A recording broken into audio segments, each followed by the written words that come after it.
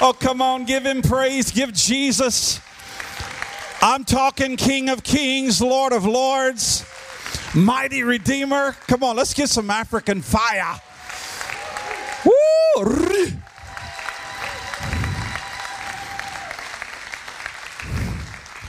Come on, high five to, let me say it the way Pastor Mitch says it. High five 2 or 3 people around you right now. Come on. So ask him, have you lost some weight? You're looking so good today. I'm deeply, deeply honored to preach in the amazing Imaginations Church, Sydney. And I'm deeply humbled to fill the pulpit of the greatest missions preacher I've ever heard, Pastor Jack Haynes. Pastors Jack and Carol, thank you for all that you have. Come on, can we love the father and the mother of the house? Amazing. Our lives are never the same, and I can speak, I know, from many, many churches around the world that God has used Pastor Jack and Carol to just pour into us and so many. And we've never been the same and never want to go back. And we give God the praise and the thanks. I want to turn to the 28th chapter of the book of Acts from the Amplified Version. There's kind of a flow on the Amplified today. Acts chapter 28 and verse 12. We landed at Syracuse and remained there 3 days. And from there we made a circuit following the coast, and we reached Rhegium. And one day later a south wind sprang up. And the next day we arrived at Puteoli. There we found some Christian brethren and were entreated to stay with them for 7 days. And so we came to Rome. And the Christian brethren there, having heard news of us, came as far as the Forum of Appius and the 3 taverns to meet us. When Paul saw them, he thanked God and received new courage. When Paul saw them, he thanked God and received new courage.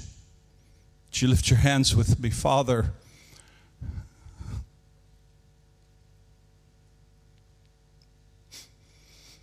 Let your Holy Spirit come in a powerful way at these moments as we set our hearts before you, that your word might have free course today. Holy Spirit, impart.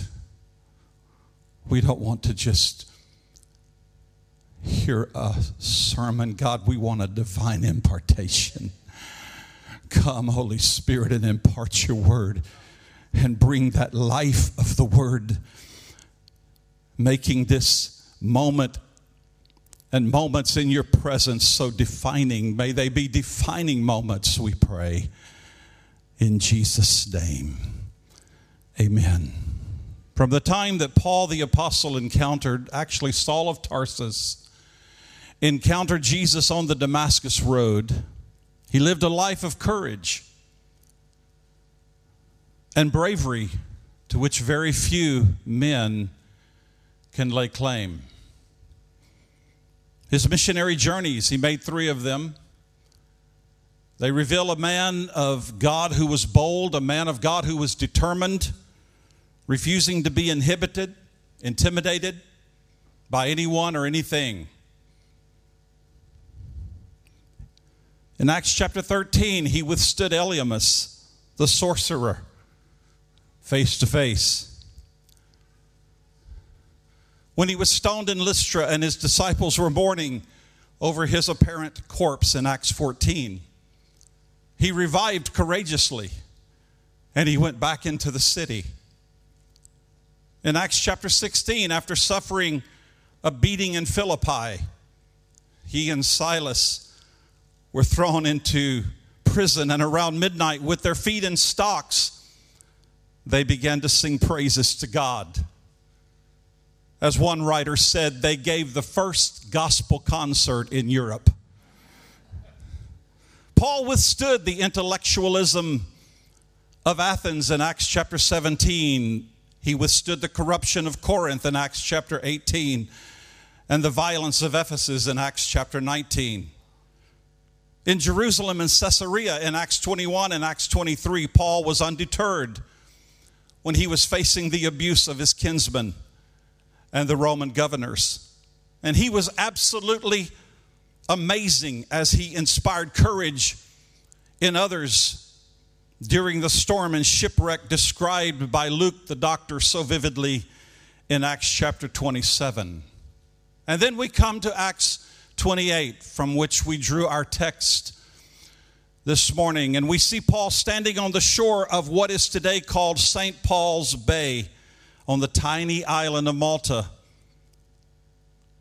His courage prevailed first through the unfazed dealing with a serpent's bite, and then through the healing of the governor's father and subsequent ministry on the island. 3 months later, when Paul finally left Malta, he departed more like a conquering soldier than a prisoner of Rome. And indeed, in God's eyes, that's exactly what Paul was, a conquering soldier. In verses 11 through 16 of Acts chapter 28, Luke describes the subsequent journey on to Rome. They sailed from Malta, stopping at Syracuse in Sicily, and from there to Rhegium on the toe of Italy. Then Puteoli on the bay of modern-day Naples. And from there they walked 224 kilometers to Rome. About 68 kilometers outside Rome, the most wonderful thing happened. Christian brothers and sisters from the church at Rome had walked from the city center to greet Paul at the market of Appius. They walked 68 kilometers of his 224-kilometer journey by foot to meet him. Another 16 kilometers closer, at a place called the Three Taverns, others traveled from Rome to greet Paul and to walk into the city with him. The apostle had faced, and he had come through many calamities to get to Rome, and now here he is. He's so very near to the place that he had so longed to see. And in being met by a part of the church to which he had written an epistle some years earlier, and Paul encountering this touching demonstration of the love of the saints of Rome, he gave thanks to God, and he found renewed courage. He gave thanks to God, and our text says he found courage to fulfill his mission. And his mission was to advance the kingdom of God by bearing testimony of Jesus in Rome for the final days of his life. I want to minister to you for the next hour or so on courageous pursuit of the cause of a king. Courageous pursuit of a cause, or the cause of a king.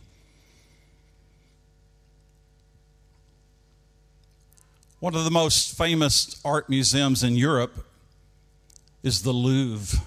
It has a few names, the Louvre or Louvre or Louvre, depending on where you come from. It's located, of course, in Paris, France.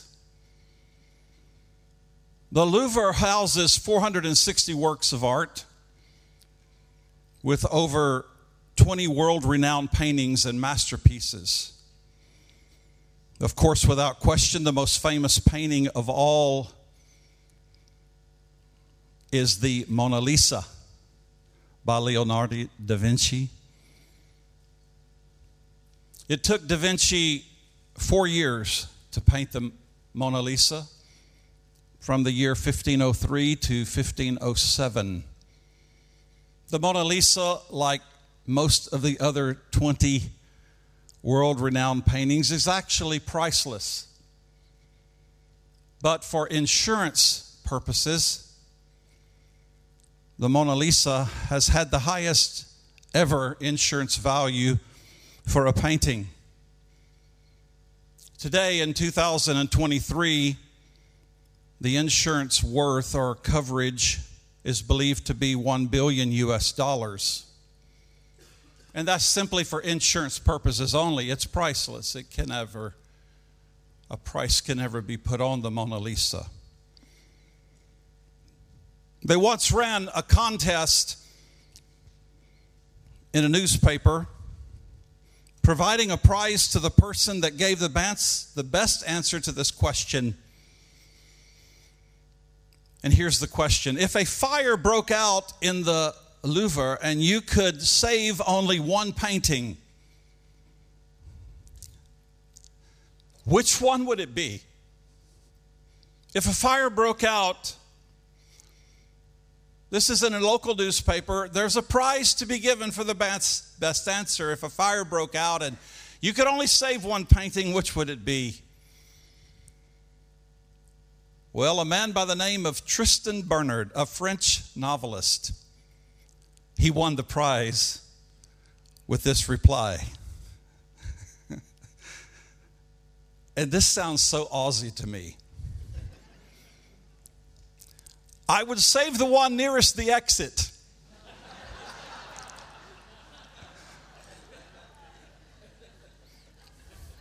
I love the way you guys just say it as it is. I've always loved that about you. I would save the one nearest the exit. Church, this is not quite the type of courage we are talking about today. What we are considering this morning is to lay hold of courage to rescue the priceless, perishing souls of men. That God, by His Holy Spirit, in these moments, that we would receive an impartation and rise up with renewed courage to go into the fire. That God, by the Holy Ghost, would stir our hearts afresh and we would rise up, not simply to rescue the one nearest the exit, but to courageously pursue the cause of a king. For indeed, this kind of courage is one of the greatest needs, I believe. I believe this kind of courage is one of the greatest needs in the Church of Jesus Christ. You see, courage, it means trusting that what shakes us today will shape us tomorrow. Courage means trusting that what shakes us today will shape us tomorrow. Courage means every every storm is a school. Courage means every trial is a test. Courage means every experience is an education. Every storm is a school. Every trial is a test. Every experience is an education. Courage means every difficulty is for our development. That there are far greater places that God has for us to attain and for us to move into. There are greater things to be done. There are a people waiting on the other side of our obedience. And it takes courageous. I am honored today to speak to the most courageous people. You're known as Aussies for your courage. This church is known for the incredible courage that you have demonstrated year after year after year, backing down when your pastor stands before you and pours out his heart. And the great team that he has developed stands before you and pours out their hearts to what is waiting for us, waiting for you. You rise up in courage. Though you may be shaken, as we all have been over these past 3 years with this pandemic that Papa was talking about earlier. Yet God, by the Holy Ghost, is raising up a mighty people and doing something supernatural, because we are led by a supernatural captain who has a supernatural purpose. And he's working through a supernatural people to accomplish a supernatural vision for this cause. Such courage when every storm is a school, when every trial is a test, when every experience is an education, when every difficulty is for our development. Such courage will keep us from a casual approach to the cause of our King. Our King. Such courage will keep us from the casual approach to the cause of our King. Everybody shout King. You see, until we embrace Christ as King, as sovereign, we cannot be confident that the cause of Christ will triumph. Until we embrace Christ as King, as Lord of heaven and earth, we cannot be confident that the cause of Christ will triumph. We must rise up, men and women of God, and we must embrace Him as sovereign. As I mentioned earlier, Paul wrote an epistle to the church in Rome some years earlier, before he met 68 kilometers, before he met these transformed men and women. And then 16 kilometers outside of Rome, another group at the Three Taverns. Years earlier, Paul had written to this church, and he stated in verses 14 and 15 of Romans chapter 1, listen, love obligates me to preach to everyone, to those who are among the elite and those who are among the outcasts, to those who are wise and educated, as well as to those who are foolish and unlearned. This is why I am so excited about coming to preach the wonderful message of Jesus to you in Rome. Love obligates me. Listen to what he said. We're going to learn a lesson. Love obligates me to preach to everyone. And here's our takeaway. Here's our lesson.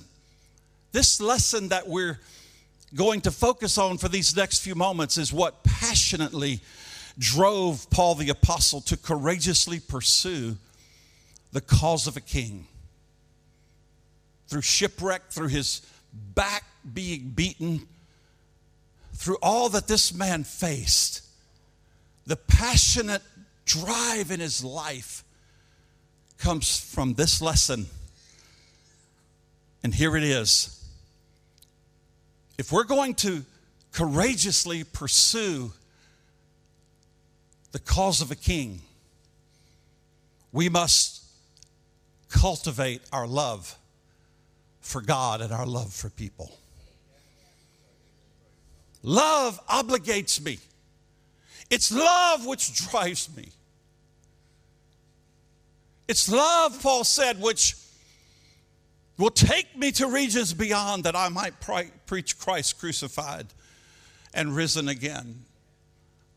If we're going to passionately and courageously, if we're going to rise up as a courageous army of God and passionately pursue the cause of our King, we've got to cultivate our love for God. We've got to fall in love with Jesus and fall in love with people. One of the core beliefs of our Christian faith is that God is love. 1 John chapter 4 verse 7 says, those who are loved by God Let his love continually pour from you to one another, because God is love. Everyone who loves is fathered. I love that word. I come from a fatherless continent. Dr. Sathin can tell you, and our Nigerian brethren can tell you, we come from a fatherless continent, not biologically, but true fathering is such a cry in our continent. I don't want to detour because I'm on a time situation here. But this word is such a heavy word for me. Everyone who loves is fathered by God and experiences an intimate knowledge of him. The light of God's love shined within us when he sent his matchless Son into the world so that we might live through him. That's what drove Paul the apostle right there. We can never outlove the one whose very existence defines love. For you see, God loves the people around me far more than I could ever love them. And if that's true, then doesn't it make sense? If God loves the people around me far more than I could ever love them, then doesn't it make sense to first and foremost pursue loving the one who can give us the courage to love others the way we long to love them, but so often we fall short.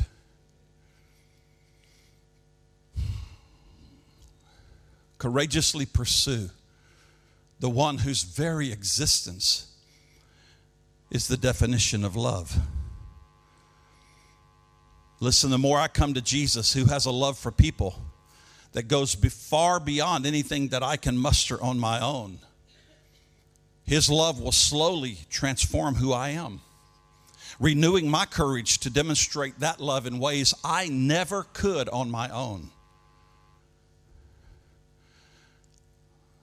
You know, when I'm preaching like this in Africa, man, you know what I'm saying?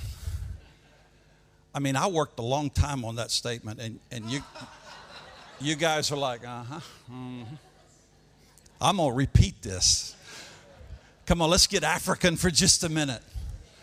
The more I come to Jesus, who has a love for people that goes far beyond anything that I can muster on my own, his love will slowly transform who I am, renewing my courage to demonstrate that love in ways I never could on my own.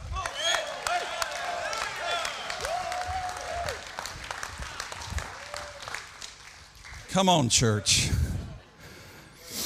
This is why we must cultivate our love for God first. Fall in love with him. I love as our worship team today, you could just see the word that Bethany brought to us. You could just see falling in love with Jesus, man. This is what it's all about, guys. This is what motivates us right here. Faith promise giving. Faith promise card is a demonstration that I love you, God. I love your cause. I'm totally in. I'm totally sold out because of what you've done for me. Heather stood here and said, what's God done? How God has transformed her life and her husband and their family, their kids. Oh, God, may we fall in love with you. When I fall in love with him, I will fall in love with his cause. You can't, when I fall in love with the king, you can't fall in love with the king and not fall in love with his cause. Come on, everybody. You see, more often than not, listen to me, more often than not, I don't have the kind of love within me that has the power to transform communities. More often than not, I don't have the kind of love within me that has the power to transform culture. But the more I fall in love with God, his love will be available to overflow those that are around me. His love will spill over to them, transforming them. Who was it? I think it was Papa who talked about earlier. Just go out there full of hope. Just go out there full of hope. Go stand in the mall full of hope. And somebody is going to see that, and it's just going to pour over to them. And they'll come to transformation. This is not rocket science. As regards loving people, Jesus is our perfect example of what it looks like to be loving. For he lived, oh my goodness, he lived a life of active love for those around him. In Mark chapter 5, and I close, my first closing. In Mark chapter 5, you remember, I don't know, it's been a while since I've been here, but you remember we have 7 closings. In Nairobi, my church gives me 7 closings. You ever heard your pastor say, in closing, and then he preaches for another 20 minutes? Actually, Papa, is scriptural. It is, because in Colossians 3, Paul said, finally, brethren, then he wrote 3 more chapters. Come on, somebody. That dog a hunt. Now, in Mark chapter 5, come on, he lived a life. Jesus lived a life of active love, so proactive in loving those around him. And just, how many examples we could give, but just one as we finish. In Mark chapter 5, Jesus meets a man possessed by evil spirits, having been cast away by the community he lived and worked in. His neighbors and relationships bound him in chains and left him to die in the tombs of the city. Their frustration and their fear of this man led them to do the unthinkable. And here's the unthinkable. Their fear of him led them. This is his family. This is his friends. This is his relationships. It led them to do the unthinkable. And you know what the unthinkable is? To isolate him away from human touch.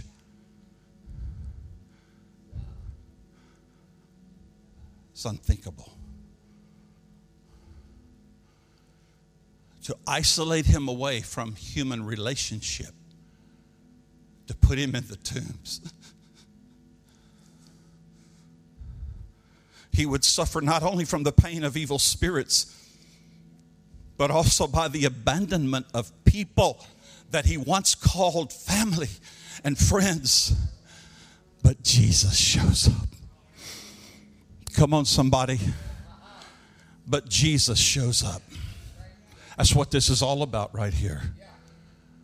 Helping all over the world to make it possible for Jesus to show up. When Jesus showed up, having crossed a raging sea for one man who had been abandoned, one man who had encountered the unthinkable,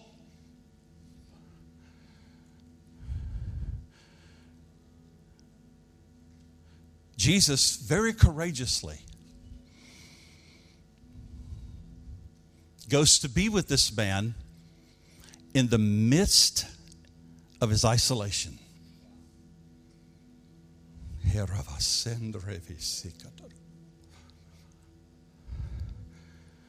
And he courageously does the one thing.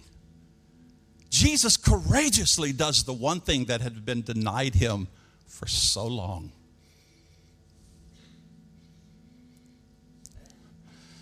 That's what this is all about right here.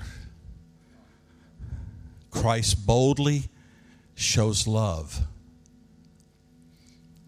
in reaching out to do what? To deliver him? Well, yes, of course. But that's not the first thing. To cast out 2,000 demons from it? Yes. Thank you, Father. But that's not the first thing.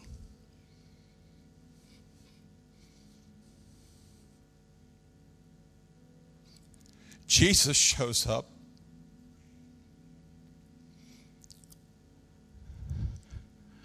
to be present with him, to stand by him,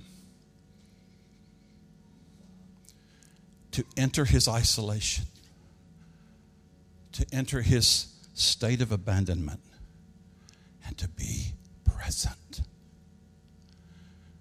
He is a very present help in the time of trouble. This is what we're all about right here. To just simply get somebody to be present, to be there. And Christ boldly shows his love in reaching out to be present with him right where he was. And then he dealt with the issue and set the man free. You see, when God speaks, oftentimes his voice will call for an act of courage on our part. When God speaks, oftentimes his voice will call for an act of courage on our part. Is God speaking? Many years ago, I was invited to the nation of Somalia. The nation of Somalia is the 43rd largest nation in the world. It is a radical Islamic nation that has been torn apart by civil war since 1991. It's a nation, population-wise, about the same as Australia. It's 25 million. Listen. I was asked to go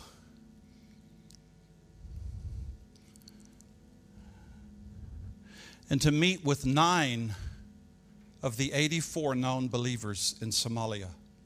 Out of 25 million, there were 84 known believers. And I was asked to go and sit down with 9 of them and spend a day.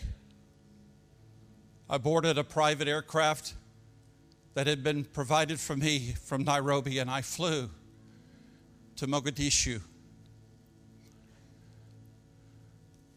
We could not land at the airport because the airport had been completely bombed. The runways were cratered, impossible to land because of the bombs. So we landed in a grass field somewhere outside of Mogadishu. I really didn't know what I was about to get myself into, but I felt it would be such an honor to meet with 9, over 10% of the known Christians in the nation of Somalia of 25 million people. We landed. When we got out of this little plane, I was with a Norwegian relief worker. I had been invited by a relief organization run by the Swedes and the Norwegians. You will find Norwegians pretty much anywhere in the world. They're incredible people. And the Swedes. And I saw the arrivals lounge was a thatch roof, simple building made out of mangrove poles and a thatch roof. And inside was a little table. And I handed my passport, and there was one little officer there who took a stamp, and he stamped my passport and handed it back to me. And then I walked to a waiting vehicle, which was a pickup truck with blacked out windows and 4 riders with AK-47s in the back of the pickup truck. And we started our journey into Mogadishu. As we're driving, I see every building is bombed. Every building that I saw was full of gun holes, gun bullets. We came to a place in the middle of Mogadishu As we're traveling, the Norwegian says to me, there will come a moment where we will go to no man's land. Just follow me. I said, okay. We drive through this vehicle with these gunmen in the back, windows all blacked out, and we enter the city of Mogadishu. And what I learned was that in the southern part, Mogadishu is under the rulership of one warlord. In the northern part, it's under the rulership of another warlord, and there's a no man's land. We drove up to it, and I saw there's like a barbed wire maze. We jump out. I follow the Norwegian. We run, holding our passports, running through this barbed wire maze to get to the northern side of Mogadishu. When we did, we made it through safely, and we entered another vehicle, blacked out windows, gunman riders, and we take off. Now into the north, we drive all through so as not to be followed. And then we turn a corner and enter a compound. Doors, the gates swing open. We enter, the gates close, and I was to spend the next 3.5 days inside this relief organization's office. They had a little small bed upstairs for me. And the following morning,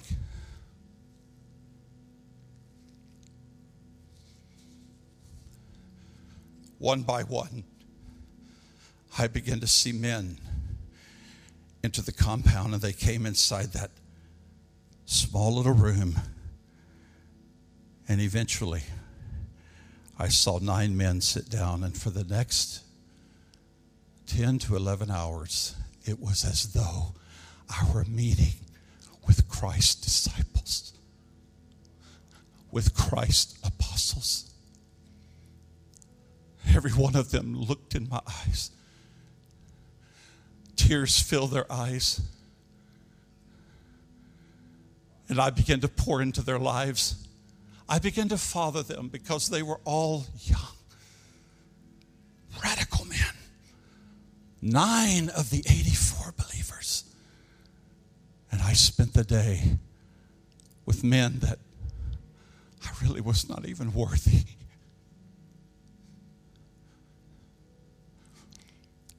At the end of our day, and so much happened, my time is gone, but at the end of the day, I will never forget, as those men who every moment they live under the threat of being killed. I remember asking each of them, how are you? How are your wives? How are your families? Tell me about your wives and your families. And each one of them said, sir, our wives do not follow Christ. I said, what? No, our wives, all of our wives. We all have wives, we all have children. None of our wives are following Jesus. I said, why? And tears began to stream down their face. They said, sir, please help us. Please tell us what to do. I said, what do you mean? They said, sir, our wife, each one of our wives have come to us and told us, to me, my husband, to me, you are dead. Because you have followed Jesus. And we know that it's just a matter of time. You will be killed. And who will take care of the children? Dear husband, if I give my life to Jesus, I will be killed with you. Who will care for our children? As they shared this with me, tears began to flow down my face. And I just embraced every one of them. And I began to pray. And I began to cry out to God. We knelt, they knelt. And I just began to lay hands on them. And I began to pray, God, give them boldness and courage And I'll never forget, as those men rose up and they looked in my eyes, I saw life once more. I saw hope once more. And I saw men leave that place full of courage, full of strength. And I went the following day, which was a Sunday, and our church was meeting at a stadium at this time back in Nairobi. And I was the only time I left the compound. I was driven to a building, the tallest building in the city, and it was bombed out. It was just a shell, but I managed to get to the rooftop so I could get a signal, and I called my church. It was the first time I had used technology, cell phone technology, to call my church. It had just come to our nation. And the phone rang. And it's Sunday morning, and the stadium is filled with people. And I said to my congregation, the little cell phone rang, and they took a microphone and they held it up to the earpiece of the phone. And I said, "Hello, church. Good morning from Mogadishu, Somalia. I am standing on the top of a building that has been bombed and blown out. And as I'm talking, you could hear gunfire in the background around me. And I said, I want to talk to you today about Somalia. I just met 9 men who are of the 84 non-believers of this nation of Somalia. And I begin to relate their story, and I begin to relate my moments with them, and I begin to show them and share with them that by the courage I demonstrated to go through all that I went through, to have that moment with them, they left that room full of courage. And I said, "Church, would you now stand? And may I hear at the end of this phone call, may I hear you as one great people begin to courageously cry out for the nation of Somalia." And I stand before you today and I tell you, I will never forget, as long as I lived, hearing thousands of people begin to cry out to God from Kenya for the nation of Somalia. And God, by His power, is bringing transformation to that land. And God, by His power, is doing something supernatural. This is our hour, church. Let's rise up in courage and let's demonstrate our love for God and our love for people, that whatever the price, whatever the cost, they will be reached. God bless you.